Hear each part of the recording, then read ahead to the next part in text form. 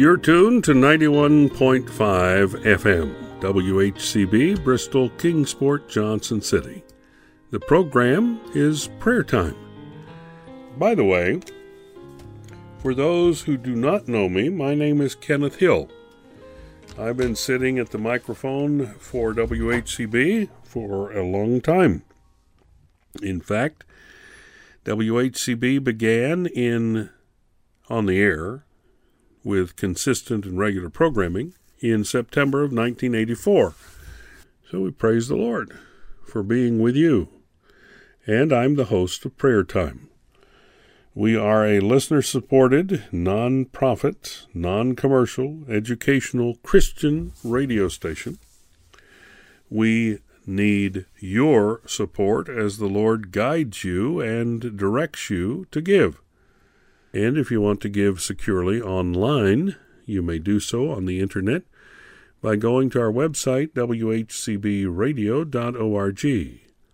whcbradio.org. Okay? Thank you.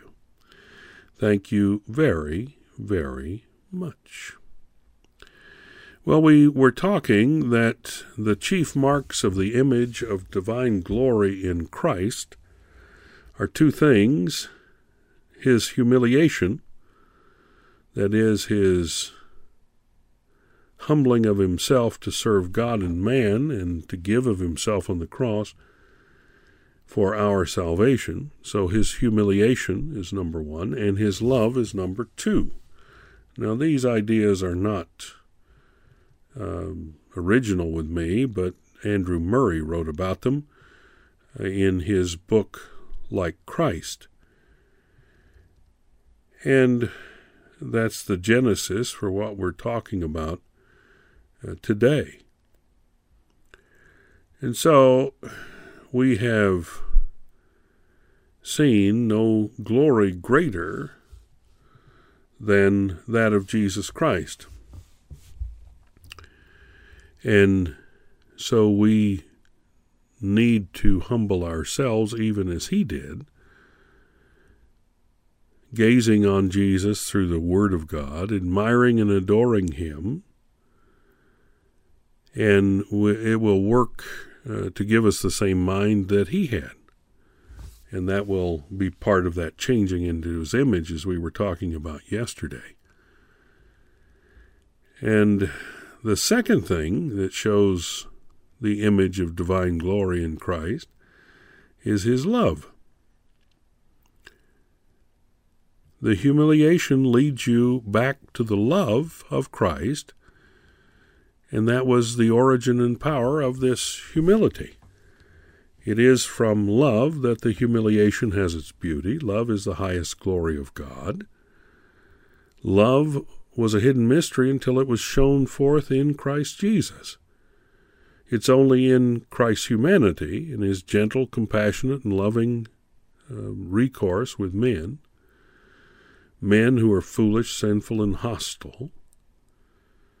But it was in that working with men that the glory of divine love was seen in Christ.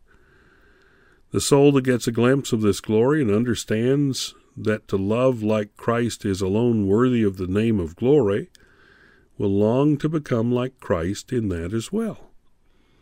Beholding this glory of the love of God in Christ changes the image of the human individual. So, would you want to be like Christ? Well, this is how you do it. You gaze on the glory of God in Christ. In Christ, that is to say, don't look only to the words and the thoughts and the graces in which his glory is seen, but look to Christ himself, the living, loving Christ. Behold him, look into his very eyes, look into his face as a loving friend, as the living God. Look to him in adoration. Bow before him as God. His glory has an almighty living power to impart itself to us, to pass over into us, and to fill us. So look to Christ in faith. Exercise that blessed trust that he is yours, that he has given himself to you, that you have a claim to all that is in him. It is His purpose to work out His image in you. Behold Him with a joyful and certain expectation that the glory that I behold in Him is destined for me, and He'll give it to me. He'll do it for you. As you gaze and wonder and trust, you become like Christ. So we look to Him in faith. Then we look to Him with strong desire.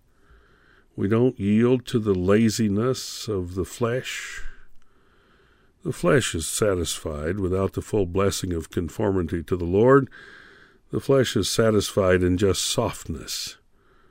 But pray to God to free you from all the carnal content with the present attainments, all of the things that make you feel good, and to fill you with a deep, unquenchable longing for His glory.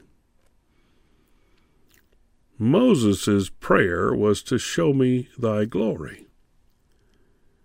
So don't let anything discourage you, not even the fact that it may seem that you're making very slow progress, but press onward with an ever-growing desire after the goal that God's Word holds out to you, that we're changed into the same image of Christ from glory to glory. So as you behold Him, that is Christ, let the look of love be yours. Tell Christ continually how He has won your heart, how you love Him, how you entirely belong to Him. Tell Him that to please Him is your highest and only joy. Let the bond of love between you and Christ be drawn continually closer. Love unites and makes us capable of receiving the image of Christ. And so we want to be like Christ.